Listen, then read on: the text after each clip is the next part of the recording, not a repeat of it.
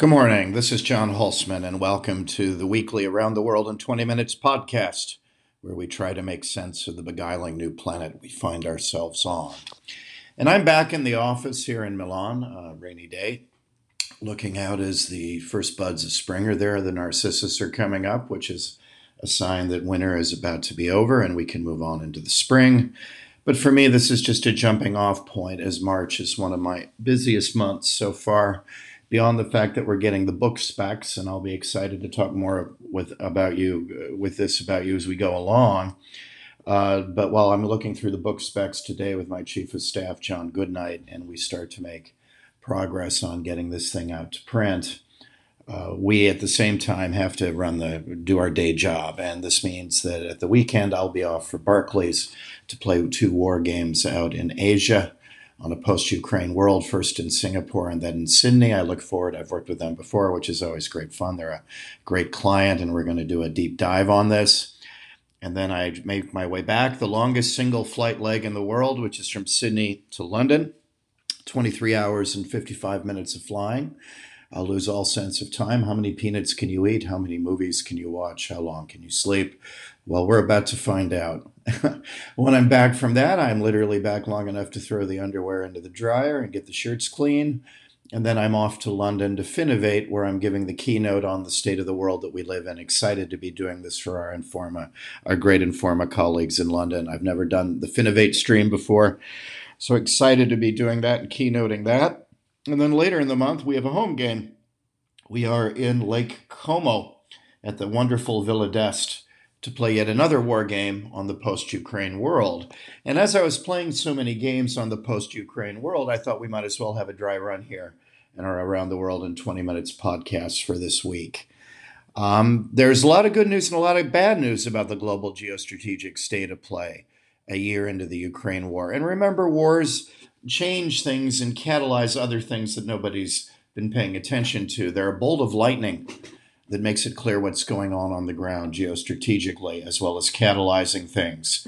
As Otto von Bismarck said, one of my favorite quotes, when you draw the sword, you roll the dice. That things change and change in ways that you can't predict beforehand. If the statesmen of 1914 had known that what they were doing would lead to the ruination of the Austro-Hungarian Empire, the Habsburgs, the Hohenzollern Empire in Germany, the Romanov Empire in Russia, and the Ottoman Empire in Turkey, they might have acted differently, but that's the point. They didn't know that the war took on a life of its own. And the Ukraine war is doing much the same. And so I thought we'd do a deep dive on what our war games will be about so I could think aloud with you in my community about what's going on. Well, and the other reason I did this was that my good friend Walter Russell Mead, who is contributing on the editorial board as a contributing editor, as am I, at Aspen, Italy, which is a great honor. Walter is one of the best foreign policy analysts in the world.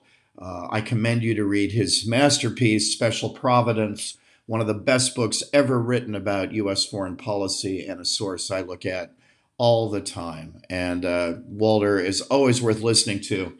Agree or disagree, he is provocative in the best sense of the word and is very often right. However, I'm responding both to the war game to come and to something about Walter that I don't think is right, that he's foreseeing the possibility of a war in the Middle East going sky high, and I just don't see this. The reason Walter thinks this is that he thinks that the axis of autocracies, China, Russia, Iran, and to a lesser extent hangers-on like North Korea and Venezuela, are coordinating what they're doing more and more. And he says that without there being any empirical evidence of that happening. Are they taking advantage of what each other are doing? Well, yeah, I think they are. Are they informally in contact? States are. When I was in D.C., we were in contact with everyone. So of course they are. But does this mean there's some sort of specter-like alliance, number 3? How are the sale of narcotics going?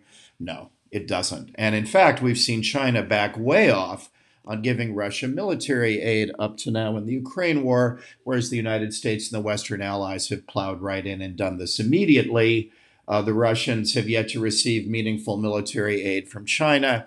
As another great foreign policy analyst right up there with Walter in the top 5, George Friedman of Geopolitical Futures says, the reason for this to now is simple. Occam's razor, the simple, most elegant solution is often the best. And the reason for this is simple, that China has too much economically to lose if it were to go full in and helping their Russian ally, and in doing so would incur sanctions that would rain down upon them. And as their economy is still far too dependent on trade for their liking, they are at risk from the West of significant sanctions that would really put a dent in Chinese economic growth, and they haven't been prepared to cross that bridge up to now. And even if they do provide them with some aid, as Friedman says, it's likely to be small arms and nothing like the aid the West has given Ukraine, where it has literally sustained, the United States has, the Ukrainian war effort.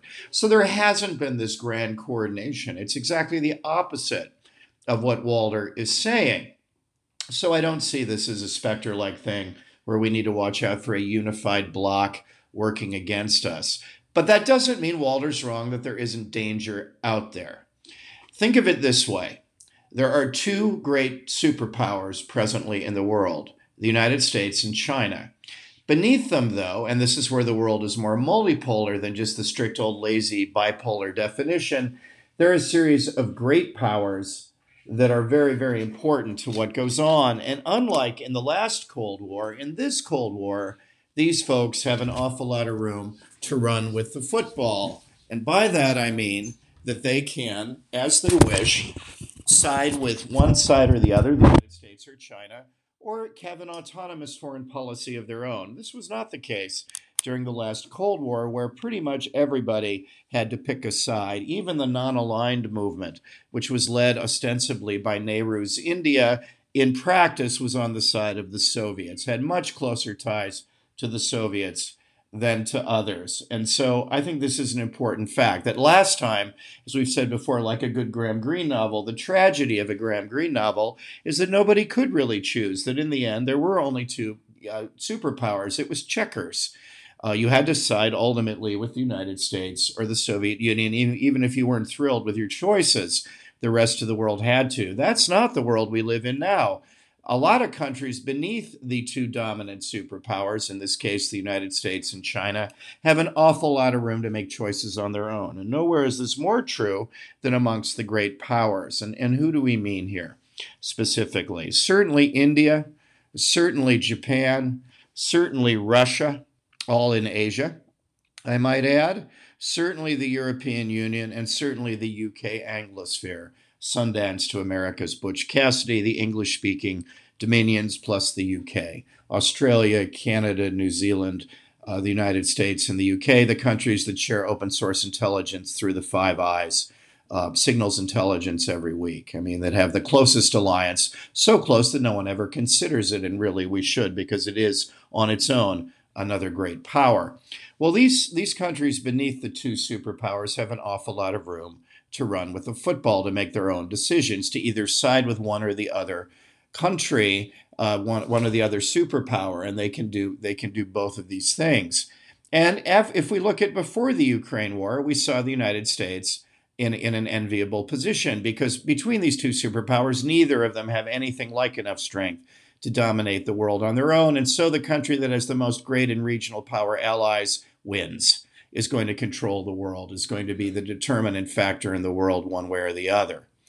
And that's just that simple but profoundly important and not commented on nearly enough.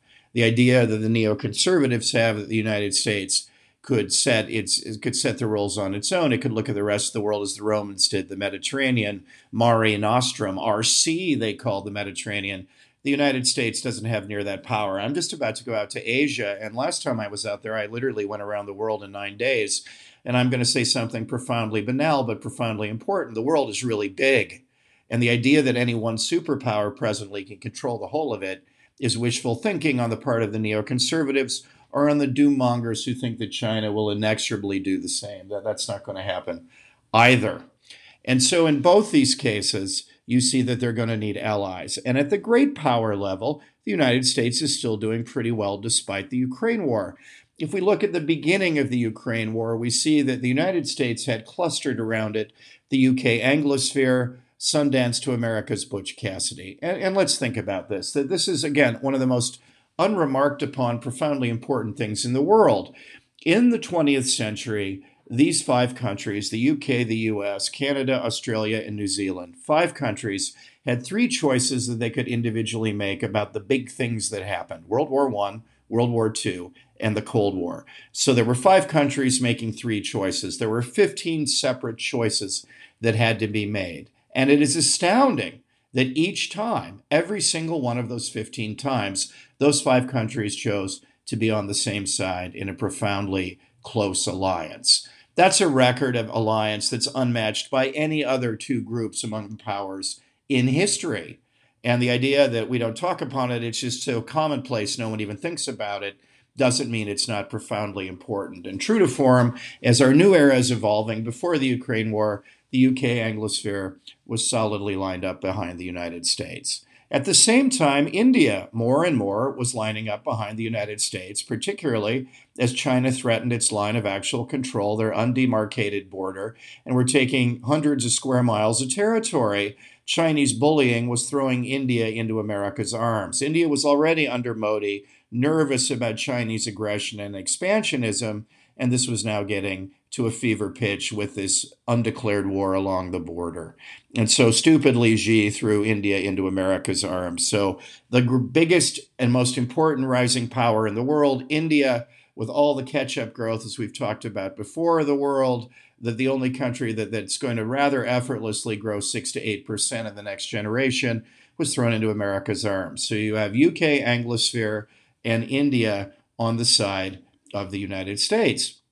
At the same time, Japan, under the visionary leadership of former premier and desperately missed after his tragic assassination, Shinzo Abe, had seen the China threat before anybody else. And in fact, Abe had set up an economic free trade zone to counter Chinese influence, CPTPP, the Comprehensive and Progressive Trans-Pacific Partnership, and kept that going even when the United States foolishly walked away from it.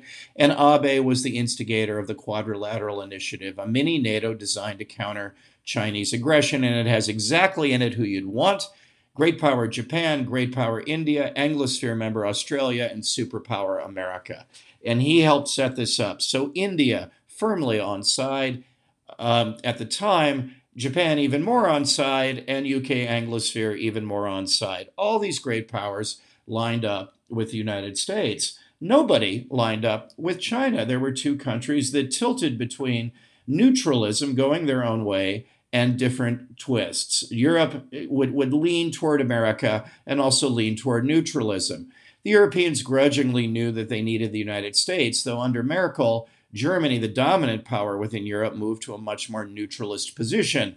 And the reason for this is simple: that the German economic model, the motor of Europe, was cheap Russian gas, was the input to high-end German manufacturing, to selling these things to China as the output. So the 2 autocracies were both the input and the output of the German economy. This is a huge problem from Europe going forward, as both are, to put it mildly now, after a year of war, highly problematic. But this moved Germany to a much more neutralist position. This silly notion that trade would remake Russia and China as allies was really just wish fulfillment so that they could trade with the devil. And indeed they did. But this led Europe to more and more drift toward neutralism.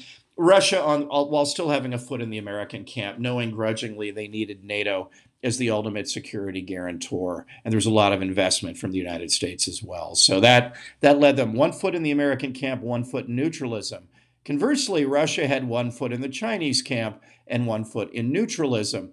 The reason for this for the Russians, and we've talked about this, it's the Batman problem, that nobody wants to wear Robin's ugly tights, that somebody in this great nationalistic combine between China and Russia is going to have to be second banana. And the obvious second banana choice in this case is Russia. Pardon me. It has to be Russia. Its economy is the size of the state of Texas, whereas China is a peer competitor of the United States, experiencing over a generation 8+% of growth. And so we have these things going on at the same time. So Russia didn't want to be second banana to China, which is what it would have to be. So although it leaned toward China, it feared for American hegemony for obvious reasons. It kept 1 foot in its own camp because it didn't want to end up in the Chinese pocket, which is a cold and dark place to be. And that's where we were before the Ukraine war got going. Now a year in, there's been significant movement. First, here are the things that haven't changed at the great power level.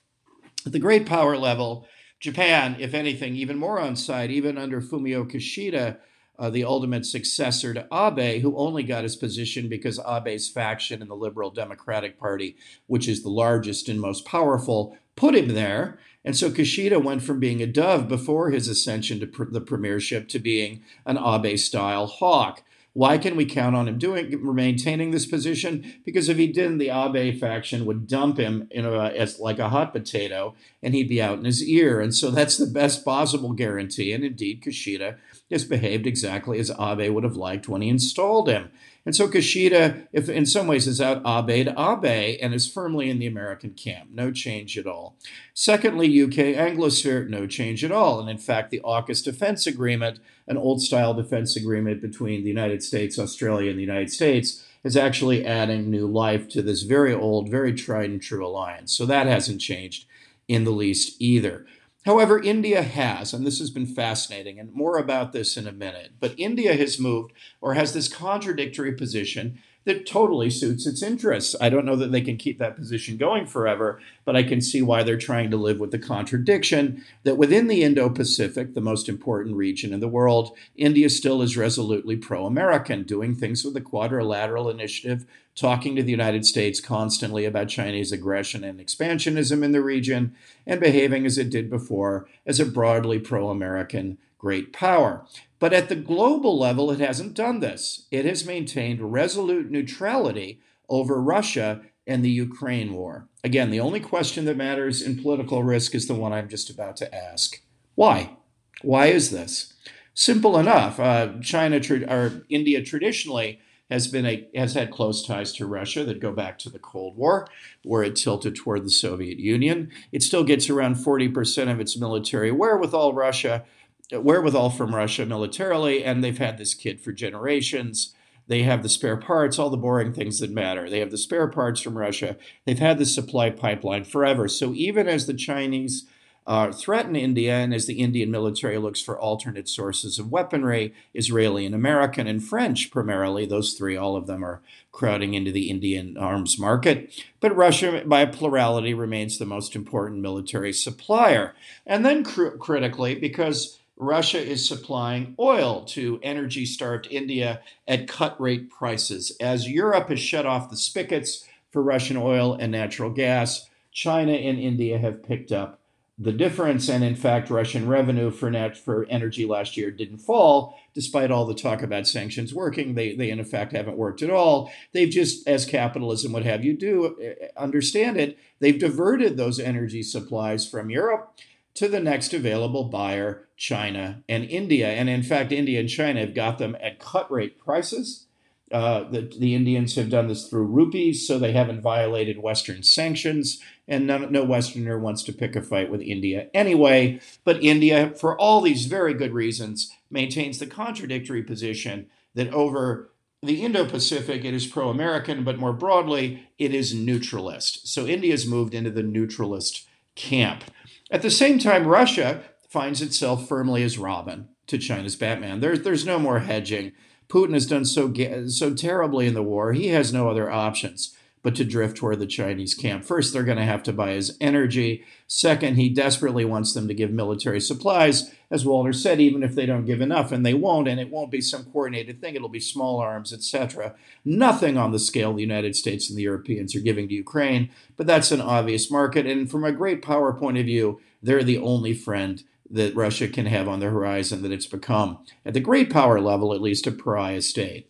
So we now have a new state of play. We have the United States, still with Japan, still with still with the UK Anglosphere. We have Russia with China, and we have the EU, the other big change now firmly back in the American camp as India moves toward neutralism. So pro-American, we have the EU, we have China, we have the EU, we have the UK Anglosphere, we have Japan all siding with the US, we have India neutral, and we have Russia and China together. The reason the EU has moved back almost doesn't need me even to say, but suddenly NATO is in brain dead, as President Macron had said just a few years ago. Suddenly insurance matters when the world is flooding, and suddenly in the cataclysm of Ukraine, people have remembered it's good to have an army. And so having the United States security guarantee behind them means that longtime neutral countries like Sweden and Finland suddenly want to join NATO, that nobody's talking about there being any alternatives, that America becomes the only game in town, and that this has been going on is obvious. And so, like it or not, and they don't like it, the Europeans find themselves back in the American camp. The other reason, as I said, is the German economic model is a catastrophe, has fallen apart. Gone are the days of cheap Russian gas inputs, and possibly gone are the days of China being a source of exports, of outputs. And so the entire economic model that keeps the continent going has collapsed, and they're going to have to find a new one. So given all the calamities there, they have sheltered under the American umbrella. Well, that sounds great. I mean, those are real changes. India's moved to a neutralist position. The EU's moved toward an American position, and Russia's moved toward a Chinese position. And so at the great power level, that's an eminently livable world for the United States if it bothers with the boring but vital task of alliance management, of keeping that alliance together. That means the United States would remain the predominant power well into the future. You can sense that I'm coming up with a but. But something else has been exposed that is far less decent from an American point of view and is profoundly worrying and lies behind what I think is some of Walter's misgivings in his article, Walter Russell Mead's misgivings. And it's something that we absolutely now have to focus on and is a giant political risk for the West going forward. At the great power level, things look pretty good. At the regional power level, the next level down, a bunch of states that, again, in this much more diffuse world, that beneath this bipolarity, there's a thriving multipolar world. And beneath it at the regional level, you have a state of profound agnosticism about the Ukraine war. And it's striking. 9 of the 10 most populous countries in the world are neutral over the Ukraine war. Let me say this again. 9 of the 10 most populous countries in the world, what Jack Kennedy would have called the third world, what we call the developing world now, are profoundly neutralist over the Ukraine war. They're siding with neither the United States nor China because as regional powers, and this is math, this is just structural realism, they want to try to avoid being in the pocket of any superpower. Of course they do. They want to chart their own course if possible. They're not uniting together, but their national interests are the same because they come at the world from the same structural position. Who do I mean? Who are these developing countries? By the way, the exception of the 10 most populous countries in the world to this point is, of course, the United States is on that list. But who else is on that list? Who are we really talking about here?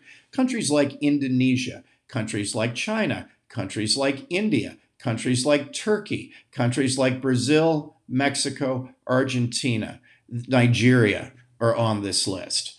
Countries that at the regional level matter. If you can add in as well countries like Saudi Arabia, which is studiously trying to tilt less toward the United States and more to a neutralist position. That across the globe, these countries are not jumping onto the side of the Ukrainians, despite the obvious Russian aggression. And the reason they're not is that it's not in their national interest to do so, to line up in lockstep with the United States. Far better to hedge with things moving forward. China's economy, even slowing down, is one of the 2 base economies running the world. You don't want to cut yourself off to that. Why in the world should you? Particularly as in a manufacturing sense, it's moved ahead of the United States. You're not going to cut yourself off to this if you can help it. You also want to hedge about America that worries you. Can America, in its era of political polarization between the 2 parties, maintain a consistent foreign policy? That's an open question that if you're a regional power, really, something you're thinking about. Is the United States going forward, going to, as it did in the first Cold War, by a miracle, by a bunch of very fine statesmen in both parties, Eisenhower and Kennedy and Nixon and Reagan and Truman and FDR, can they manage a coherent single foreign policy in a democratic system that is increasingly polarized? Well, they're not sure they can, and they're not sure they want to give up the opportunity to arbitrage and see what happens. You sit it out and wait and watch what happens, and then you tilt accordingly. And this is where we are right now. These countries are profoundly silent when the United States urges them to do more. And when I read editorial after editorial telling me we should just talk to them, this is a fantasy that somehow in talking to them, they're going to come around, give up their national interests, and march in lockstep behind the beat of the American drum. And so moving forward, as Jack Kennedy learned in the 1950s when he used his father's vast wealth to go see the world, to go see the emerging world, we have to start planning that if we want to win this long-term contest and help order the world moving forward, it is vital, vital, vital that we very quickly really spend a lot of time and a lot of energy getting to understand what are the concerns individually and collectively of these regional powers of the emerging world. Because if we don't get them on side, the idea that the United States is going to predominate this new world without doing so is simply wishful thinking. We have an awful lot of work ahead. Yes, geostrategically at the great power level, things are tilting the American way a year into the Ukraine war. But the Ukraine war has exposed in a bolt of lightning this other reality. And this other reality is pressing down on us and doing so very quickly. We've got to deal with the emerging powers of the world, or we will live in a world where we don't order it, where at best there's chaos and no one orders the world, and at worst the Chinese do. And that's not a world any of us want to live in. Thanks very much. Very happy to get this one out. The global geostrategic state of play a year into the Ukraine war. A big think idea about the plates moving, the plate tectonics of the world, the grand forces that are going to shape the world that we and our children live in, the weather that people are going to have to invest in for the next generation. It's great to be at the cutting edge of this, and it's great to share it with you. For all of those of you who haven't so far, please do subscribe. So many of you have, and we're incredibly grateful. And for those of you that subscribe, please do give. We're only asking $7 a year to give you this cutting-edge, fascinating look as our era, as it evolves in real time. I love sharing Thinking Aloud with you guys, and I will be sure to do one on the road next week in Asia, the Indo-Pacific, where all the risk of the world lies and all the world's future economic reward. And I'll be at the fulcrum of where it's at, and we'll do a broad podcast then. Take care and have a great weekend.